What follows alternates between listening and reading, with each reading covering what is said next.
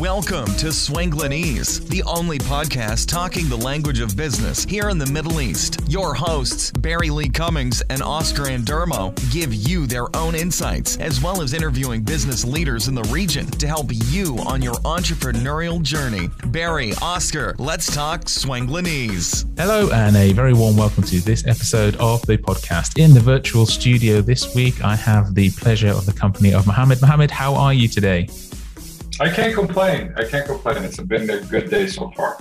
That's good to hear. Thank you very much for taking the time to join us on this episode of the podcast. For our listeners, we always like to talk to people like yourself who've done some pretty amazing things, and it's a chance for you to tell us about that. So what we like to start with is to ask you to rewind the timeline a little bit back to wherever you'd like to in terms of your professional journey so far, telling us how you got into what you are doing, telling us a bit about yourself. And like I say, you can go back to university, you can go back to your last role, you can just go back 10 minutes if you like, but it's up to you just to say, where did it all start for Mohammed?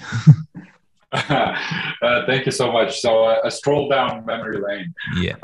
So I'm a retailer by profession. I stumbled by pure accident into being a retailer as a choice between joining the U.S. Armed Forces or going into something a little less exciting like retail. And I opted to join the training program of Macy's.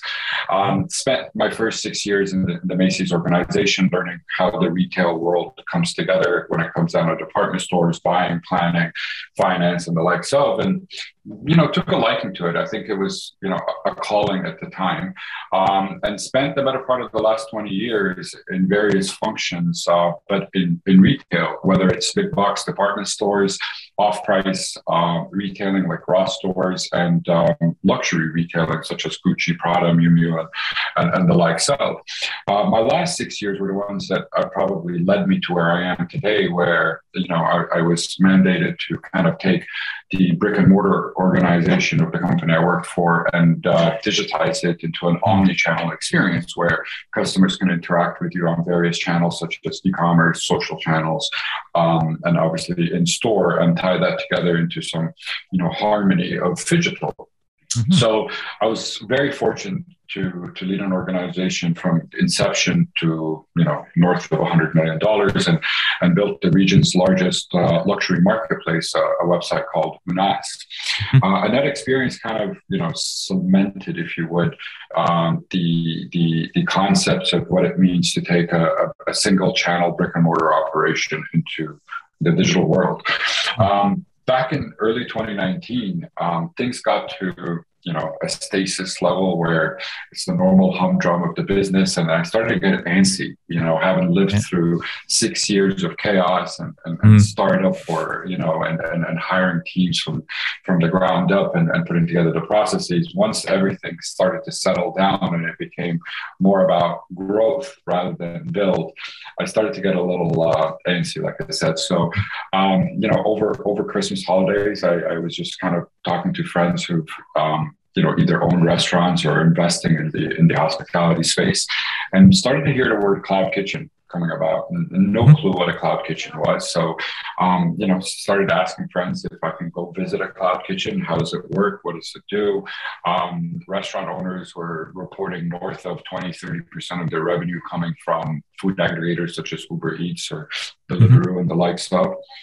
And I was like, oh, well, this is exactly what happened to retail, but it just happened about 20 years ago, right? Where customers would walk in and purchase their merchandise from the store, but now they're falling on platforms like Amazon or, going to www.store.com. I mean, whatever channel that is, it's the same thing. And when I took a closer look, I realized that this was happening under our nose, but there was no technology enabling these restaurateurs to cope with the digitization. So, always been, a little bit of an entrepreneur and fascinated by this digital space stuff. So, started pondering it for about 6 months. And around the summer of 2019, I think I managed to muster up the courage I needed to let go of my corporate job and jump neck deep into startup land. So the company was born in October of 2019. My lifelong best friend, somebody I've known for 40 years, and I have full faith and trust in him, was one of our co-founders or is one of our co-founders, and introduced us to our CTO. And the three of us kind of sat around a late evening in a restaurant and, had dinner and discussed the matter at length and kind of handshook. And this is going to be our future for the next few years. And, let's just get into it. So that's how it all started. Pure passion towards digitizing sectors, having, very little information or actually zero experience in the restaurant world, but the parallels of digitization across sectors still hold true. And that was the spark that ignited it all. Right, I see. And I mean, you said you're in retail, up to 20 years ago, and digitization wasn't really on the cards. The reason for this question is that, was your exposure to that side of things, was that something that you had already been exposed to in terms of helping these platforms or helping these brands move into the digital age, or was that a learning on the job kind of thing as well for you? Yeah, I think it started out, if I zoom out to about 20 years, I'd say I was learning on the job, learning from phenomenal people that have either done it before or were masters at this skill. And then the last 6 years, I was, fortunate enough to be in a position to do it from the ground up with somebody who, had the aspiration, or an organization that had the aspiration, but didn't really know where to start. So, I got to practice what I've been refining as a skill set and a toolkit, in the real world. And sometimes when you're in the helm, some of the decisions are a little less certain. You don't have all the data sets that you need to make informed decisions, and the burden of responsibility on getting it right or wrong lays squarely on your shoulders. So it's a different sense of responsibility, but definitely falling back on a lot of skill sets that I've accumulated watching others do it. Right. No, very interesting. And so you were saying that the idea for your latest venture, we're going to talk about that in depth because it intrigues me massively, and it sounds really, really, really cool. You sort of are in this position of thinking, right, I'm going to let go of my corporate ties. You said it was about 6 months until that handshake at the restaurant for everybody to get going. Yeah. Tell us a bit about that transition for you as an individual, going from what most perceive as security of a corporate role and knowing what's happening to going, right, jumping in. How was that process for you in terms of the decision, the handshake, and then to the point where you're launching? How was that for you? In one word, absolutely terrifying. Right. and yeah, I can't tell you the amount of sleepless nights that I've had. I had finally got to the pinnacle of my career. I was in the C-suite of a very large organization that, was cross-border in many countries and ran a division of about 800 people. I was well paid. Things were good. I mean, it was the ideal of, my started career of 20 years. So to shake everything up and to go to a state of zero was nerve-wracking, and the one thing that always kept on percolating to the top was, if you believe enough that this is the right path for you, you just got to leap. There's never, I would look at my bank account to say, do I have enough money to sustain, the not getting paid for the first year? Do I have enough money to be able to bounce back into the corporate world if this all comes crumbling down? Can I pay my rent? Can I put food on the table? And the short answer is, you never have enough. You never have enough time. You never have enough money. There is no ideal scenario where everything and all the stars line up for you to be able to do this safely. So there's an element of trust in yourself, in your, the vision or the leap of faith that you want to take, that hopefully is enough to propel you into making such a big leap. But it was nerve-wracking. And if I reflect back on the first 6 months from departing my corporate career into the startup, the one thing that always comes up in my mind is the loss of identity. Right. So I actually had to Google it because I was like, okay, I'm sure somebody else has felt like this when they did this, right? And then apparently it's a coined term called loss of identity, where you've spent the better part of 2 decades being one individual. And, over the last 6 or so years, I was the senior vice president and chief digital officer of blah, blah, blah. Right. And that comes with a lot of power, 800 people and the likes of. And then all of a sudden, you're no longer negotiating with vendors or customers as the behemoth that is your organization. Now you're a startup with 0 clients and 2 employees and, barely enough money in the bank account to do anything. And you stop identifying with the person that you looked at the mirror at for the last 6 months, and you have to assume this new role. And I think, for your listeners, the issue here is that you associate yourself so much with your corporate persona that you forget that there's somebody behind that is capable of doing so much more.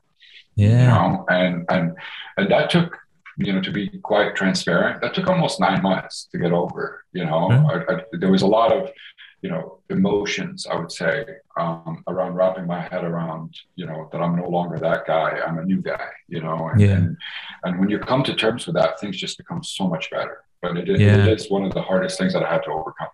Really interesting point, and so true. And like you say, that I would say even 9 months is quite a short period of time for you to get over that, because I think a lot of people take a lot longer to realize that, I don't have that brand behind it, behind me. I'm me.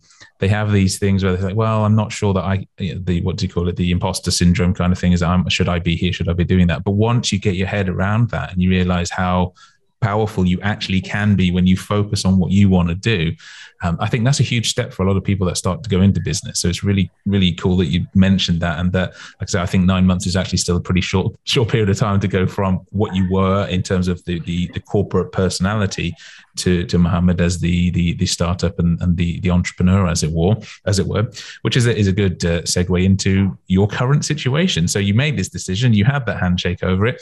Tell us a bit more about GrubTech in terms of what it is and why this was that leap of faith. You said because you saw some of the similar kind of patterns happening in the F&B, the restaurant industry, as you had done in retail. But tell us a bit more about this, the whole GrubTech product or service, if you like, in terms of what it is. Sure. So, we like to position ourselves as an all-in-one platform for restaurants and cloud kitchens to manage their entire operations.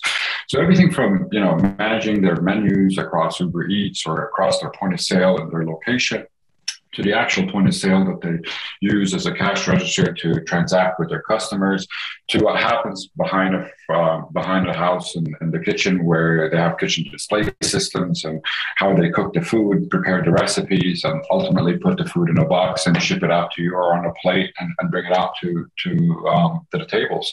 And wrapped around all of that is the analytics that come along with it. So we've got, a fair number of modules, if you would, that allow the restaurants to perform at their best and focus on what they really do best, which is cooking food. Mm-hmm. So instead of them having to wrangle pieces of paper or, manage, multiple technology stacks that are, produced by different vendors and having their own IT departments, having to, again, wrangle all this data into one box so that they can make informed decisions about how they run their business and, how do they, not only survive, but thrive as well.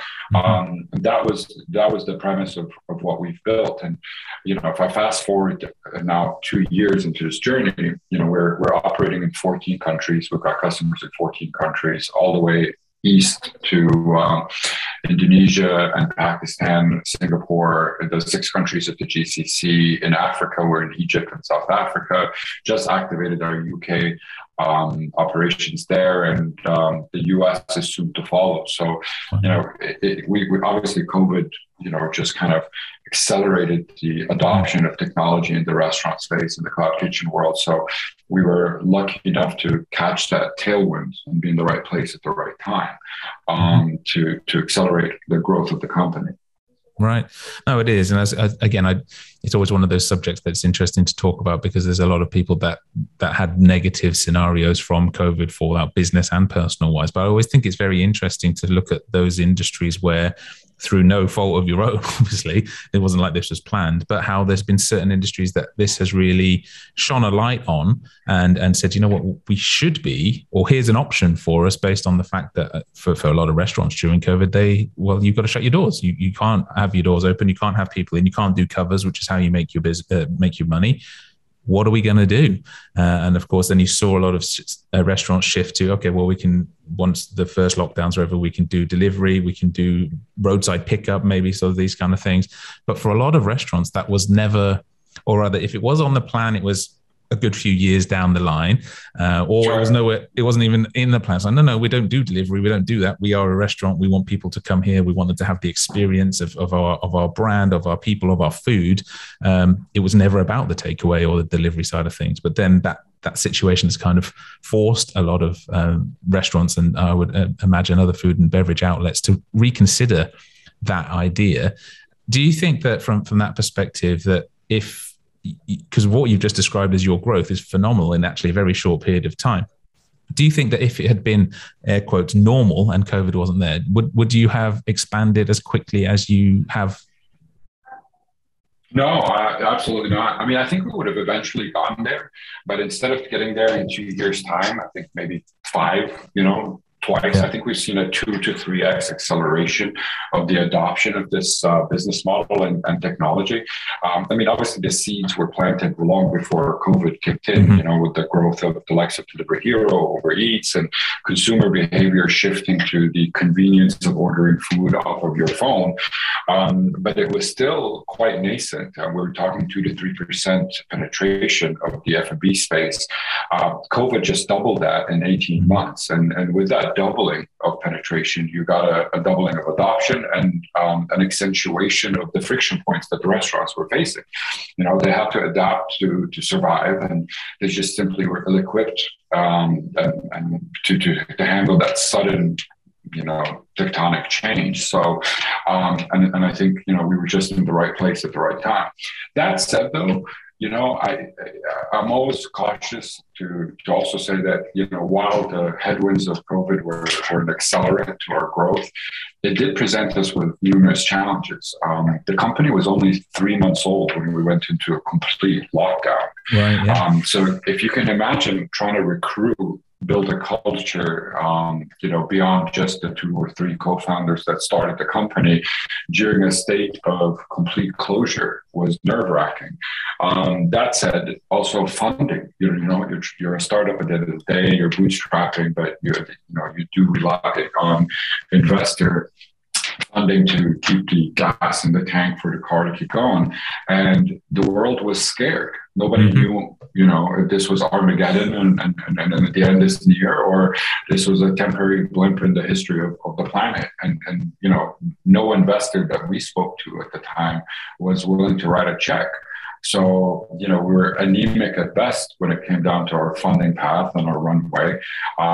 Reaching out to candidates for them to leave jobs at that moment to join a fragile startup was, near damn impossible. Those who were brave enough to do it just said, okay, well, who are you? Can I meet you? No, you can't, turn on your camera on your laptop. Let me explain to you what it is and how we're doing it. So it was incredibly difficult to navigate the internal ropes of building a startup during COVID, and at the same time watching demand skyrocket for your product and struggling to meet that demand. So, there are positives to it, but it comes with a lot of price. Yeah, I can imagine. Like, say, what a problem to have in terms of seeing that if we could just get this out the door, there's so many people that want this.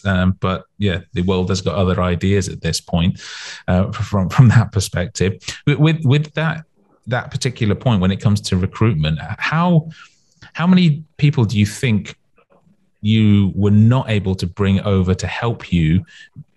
How many of those were lost because of this sort of technology blip, if you like, that were, if I can't come and sit down in your office and meet you and have coffee and talk about what's going on, we're going to do this all on Zoom or Teams or whatever. Do you think that you lost some people that could have come and had made a really big difference? I'm just asking this question just because of the impact of the technology on that specific area of building a business, recruitment.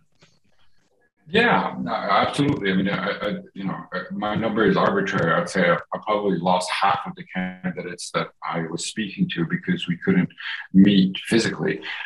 When you're pitching, a talented individual to leave the comforts of their current safety net of a job, whether it be corporate or another startup, to jump in at such an early stage of your journey, a lot of what they buy is the founder's passion to the problem that they're solving and their leadership quotient in executing on that passion. And that is incredibly difficult to convey in a 2D Zoom or a Teams environment. A lot of emotions get sanitized and they don't convey as well. Versus when they're sitting in front of you, your body language, your tone of voice, there's so much communication that gets conveyed over that can convince a candidate that, this guy actually knows what he's talking about, or no matter what happens, he's got the grit to get through it. And I'm sold on this idea. I'm going to go home and quit. So that's one problem. The other problem is anybody who had a job pre-COVID was just going to hold on to it. I mean, who knew, if he left it, if there was any chance of finding another one, given companies were making people, redundant, pay cuts, businesses were shutting down all over the world. And to be honest, there was no light at the end of the tunnel during the first 3 to 6 months of this. The world was just trying to understand what the heck was going on. So, you had the added obstacle of trying to convince somebody that even if this fails, you can go back to your job. No, I may not have a job to go back to. So I'm just going to stay put and call me when this is all over, kind of thing. But if I hearing myself talk this out, I also think that the first wave of candidates or leaders that we have in the organization were almost selected naturally because of this. They were the brave soul that had propensities for chaos and uncertainty and it just had an undying belief in what you were trying to do. And today I count the likes of Tamara or Ahmed and others that have joined the organization as employee number 3 or 4, that these are the pillars that got us where we are today. And that natural screening process, got us the crazies, if you would, that would be willing to leave their jobs and join a crazy startup so early, and they performed spectacularly well. Yeah, no, that's fantastic. And like you say, natural selection, right? To get those people in to say, given everything that's going on, I'm still going to come and join you and see what goes on. Some pretty cool people, and the kind of people, like you say, that you would want working alongside you to drive something forwards. Speaking of driving things forwards, it was one of the things that was sent through to me, and I'd like you just to talk a little bit about, because of what's going on now with Expo and so forth. This I'm going to butcher it in terms of what it is, but it's something to do with 3D locker systems for delivery of food. Is that right? Yeah, okay. Absolutely. So tell us a bit about it. We work very close. Sure. We work very closely with Delivery Hero, and I'm sure your listeners have seen Expo 2020 in Dubai. And at the heart of Expo is the Cloud Kitchen, where Talabat, the local platform for Delivery Hero here, has numerous brands under one roof, and customers can use their phone to place an order from any one of these brands. And obviously, COVID and contactless delivery is chief among safety measures at the moment. They came up to us and said, how can we engineer this in a way that is cool, efficient, but also is safe for our customers to pick up their food rather than having to interact with somebody behind a counter. So, our product and engineering teams got their heads together and we created this locker system where you place an order and you're notified when it's ready. You come to a scanning device, you scan a QR code on your phone, and a cubby will automatically kind of flash to indicate that that's where your food is. The door will automatically unlock. You open the door, you grab your food, and off you go. The issue is that the timelines were so aggressive that we couldn't manufacture this in the traditional manner of plastic molds or wood or steel. So, being a tech company and a startup, we were resourceful and opted to 3D print these things. And to be honest with you, nobody knew if this thing is going to work. Like, I mean, our prototype came into the office and I just looked down and I was like, oh my God, like this is just not going to work. So we're lucky enough to have deployed about 50 of them in Expo 2020. They're spectacular machines. They were 3D printed locally here in Dubai. And, awesome. There's a lot of pride about that. And, soon after they were unveiled, we started getting orders from Saudi Arabia. We got an order from an e-food hall. We got an order, a company in Stockholm that was inquiring about them, and demand for this product just kind of, skyrocketed. What is meant to be just a proof of concept and a brag of our ability to build stuff ended up to be, quite an important product to the organization now. And we're looking at how we can maybe not continue to 3D print them, but be able to manufacture them at scale and supply them to our partners all over the world. So we're not a hardware company, but we are going to be partnering with some pretty smart people that know how to do this at scale and then figure out how to get them all over the world. Right. Yeah. I think it's a great example of how, people who have done it say, well, if somebody comes and asks you, say yes, and then you can figure out how to do it. And then what a great outcome in terms of figuring out to do it, leveraging technology, 3D printing this stuff. And now it's potentially a pillar of your business that can be managed by, like you say, you're not a hardware company at the end of the day, but why not partner with somebody that can do that? You've come up with the proof of concept. It works. We know we can do it this way. Now we can take it to the next level. And I think that's also one of those messages, especially for a lot of our listeners, that once you start to get into this and you start to and you start to believe in yourself because you've managed to shift away from that identity of who you were, it's amazing how you can do certain things, but I also think it's amazing how you start to identify opportunities that you perhaps would never have seen before. And is that something that you can identify with, Mohammed? Absolutely. Absolutely. And whatever you have in your head when you're thinking about your startup as the path that you will get to success through, I can, without a shadow of a doubt, tell you it's not going to work. It's not. It's not going to work. There are so many, twists and bends and bumps and turns throughout this whole journey that you just have to approach it with exactly what you said. An open mind, and open to listen. You start to see opportunities that you've never considered. Say yes, and don't be scared to fail. But through that process of failure, iteration, you will get to success. There is no book yet you can read that tells you exactly how to do it. There is no podcast you can listen to that tells you exactly how to do it. And, the Elon Musks of the world and the many successful entrepreneurs that have shared their stories are just simply, that's their experience. And unfortunately, no two experiences are the same. There's conditions, whether they're macro conditions, micro conditions, that play into this, that are variable well beyond your control, that make a playbook unreplicatable. So my philosophy is always fall back on frameworks rather than step 1, 2, and 3.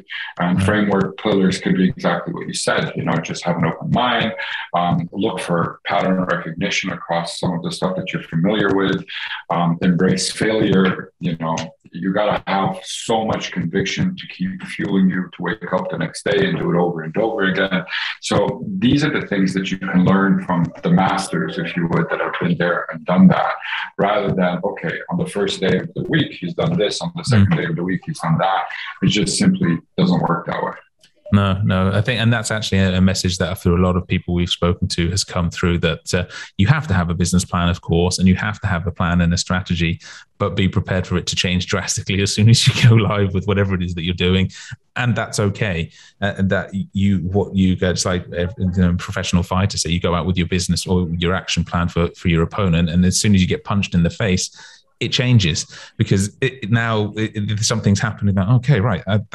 that hurt. And now I've got to get myself together and figure out what was I doing? What was my plan again? And in business, I think it's the same, is that you can have this idea of I'm going to manufacture, I'm going to provide this service and it's going to be this. And as soon as you get your first customer tells you, you know what? I don't like it. It's yellow. And you're like, oh, okay, well, but we make yellow ones. Yeah, but if you made it green, then people would probably like that more. And then you do the research and you're like, oh, okay, just because I like yellow doesn't make that this is it. And everything is fluid, when it comes to this. And I think it's also something that becomes very apparent, but difficult for a lot of entrepreneurs and business people sometimes to get their head over, is that in a lot of scenarios, your opinion of what it is that's going out there doesn't really matter that much versus what your market is saying. You know what? We need a tool that does this. If you can make it do this, we will buy it from you, which at the end of the day, the transaction has to happen for a business to exist. And I think some people forget that and say, no, but I've got this idea for this really cool product. It's like, it's a great idea. It is a cool product, but if nobody wants to buy it from you, you don't have a business. And Agreed. The question in that then is, with this newfound ability to identify opportunities and see them everywhere, how do you make sure that you don't go after all of them? Because I think this is something I suffered from when I started, the shiny object syndrome. It's like, so many things that we could do that are, in my mind, they're related to what I do in my business, but actually they're not. How do you stop yourself from getting distracted by some of those things? No, I still suffer from that is the short answer. I think, one of my mentors early on said most startups die of overeating rather than of starvation, and basically, I think he was just trying to cleverly share that you can easily die from pursuing so many. And I think Jack Ma also has a statement: if you want to catch a rabbit, don't look at all the rabbits, focus on one rabbit and chase that until you get it. So, there's a lot of wisdom out there that tells you that you really need to be laser focused on the one.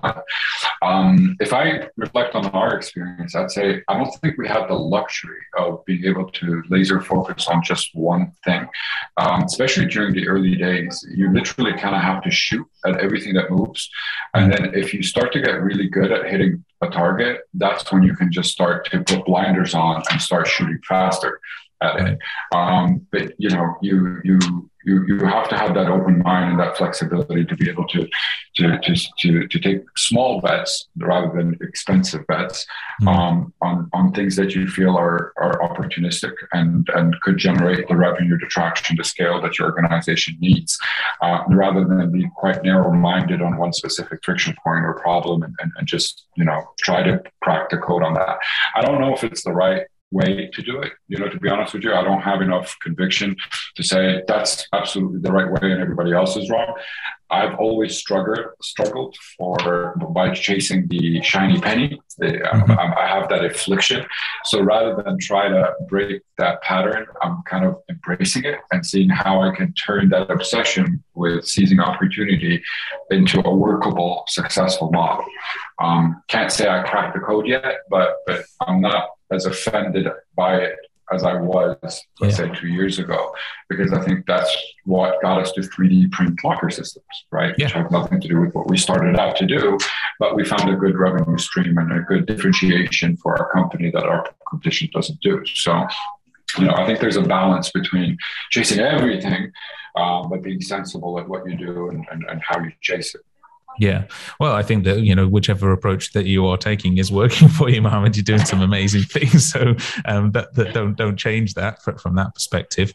One of the questions I like to ask just before we end of everybody that I talk to is about you as an individual, because you have made this transition. You've been in a seriously powerful position in the corporate world. You're now building an organization that's expanding massively quickly and helping out across the world. How do you keep Mohammed focused and moving forward? Because this, I suppose, is a roundabout way of talking about your own well-being from that side of things. As the man, how do you, or what do you do in your daily routines that helps you do that? Is there some specific resources? Is there some specific books, people? You mentioned mentors, obviously. Is there something that you would recommend for anyone that's out there, either thinking about making this jump, has made the jump and is now questioning whether or not that was the right decision? What do you do from that side of things? Look, I think, if you don't take care of yourself on day zero on this journey, you're going to fall apart real quick. And right.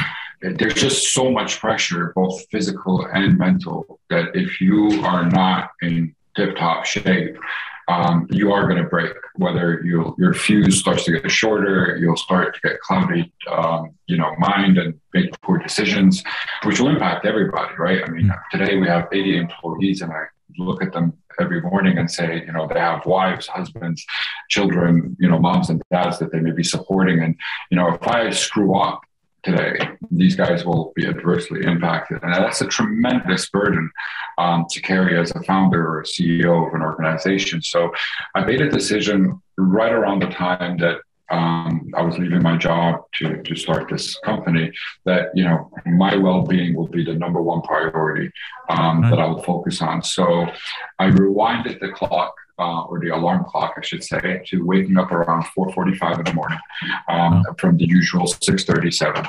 And at first, it's very painful. Your body's saying, please, no, I want to sleep. What are you doing to me? But I incremental improvements, right? So I get up at 4:45, but I wouldn't do anything. I'd just sit on the recliner and just kind of let the thoughts and emotions come through. And then as the house wakes up, I would engage with my family, get showered, dressed, and off I went. But then, start to use that time a little wiser, and you layer in, meditation. And a great app for that is Headspace. So I would wake up, and meditate for 15 minutes. That kind of level set my emotions and the stress levels and got me going with my day. But that, I still had about an hour and a half, 2 hours to burn before the world woke up. So after layering in meditation, I started going to the gym. So, now the routine 6 days a week is, 4:45 up and out of bed, 5 o'clock to 5:15, a meditation, followed by a quick stretching session, out the door to the gym. I'm usually there by 5:45 at the latest, a good hour of weightlifting, cardio, or whatever the routine is of that day. And I'm usually home by 6:45, 7 o'clock, ready to face whatever challenges that start. And if I tell you today, if I didn't have these two pillars, meditation and working out, in my life over the last 2 years, there would be no way I would have gone through the emotional turmoil of a startup. When you look at the bank account and you have 5 days worth of runway, you literally break down. I mean, there's a piece of your soul that just kind of goes haywire. You have to have these safety mechanisms that are tested, scientifically proven, studied for umpteen years, that are meant to be crutches and bedrocks for how you continue to face these challenges. So I was lucky enough to adopt them, and they stuck through. And it's been 2 years now that if I don't get up this early, or if I don't work out, or if I don't meditate, I'm just gonna have a bad day. And I can guarantee that I'm just not going to be in the performance level that would make me happy. So that's something that, I advise all your listeners listening today to look at. Maybe my formula is not the right one for them, but you've got to take care of yourself, because you're about to go through something incredibly challenging and will stretch both your physical and your emotional well-being to levels you've never thought possible. And if you can't cope with that, stay in corporate world. Startup land is going to just, break you. Yeah, no, I think that's such valuable advice. And it's something, again, a lot of people we've talked to, the physical element, working out, whether it's weights, whether it's going for a walk, meditation, something that you get routine. And I think that it's, you said you're lucky. I don't think you're lucky. I think you've made the work happen to get you into this position because you know how important that is for you to be the best version of Mohammed that can turn up every day for your family, for your employees, for your business. And I think it's a really, really important one. It's one that I'm aspiring to as well. I've, since having my second child, I've let the physical side of things go a little bit, but we're just making reparations there and getting back into that routine, because I've noticed it's once you see it so glaringly obvious, I've noticed that it's impacting me massively in the business that I'm doing. So I'm not the the person that I should be because I haven't done this physical element, which is, I think a lot of people sometimes gloss over and forget about it because it's like, well, I've got to work 18-hour days and I've got to be in the office and show everybody that I'm really going after this. It's like, well, you probably will have to put in 18-hour shifts, but if you haven't been taking care of yourself, you'll burn out really quick. Like you say, you'll break and then you're no good to anybody. So, top advice there, Mohammed, and I really appreciate the input, the discussion. Thank you very much for taking the time. It's been a real pleasure. You're very welcome. Likewise, sir. I had a lot of fun talking. Thank you so much for giving me the opportunity, guys. And I wish everybody listening to me today talking the best of success and the best of well-being. Stay safe out there. Awesome. Thanks again, Mohammed. And to everybody listening, thanks for tuning in to this episode. As always, if there's anyone that you'd like us to speak to, please drop us a line at wishlist@swanglinese.rocks. Thanks again, and we'll see you on the next one. Thanks so much for listening to this episode of Swanglinese with your hosts, Barry Lee Cummings and Oscar Andermo. We'll catch you next time.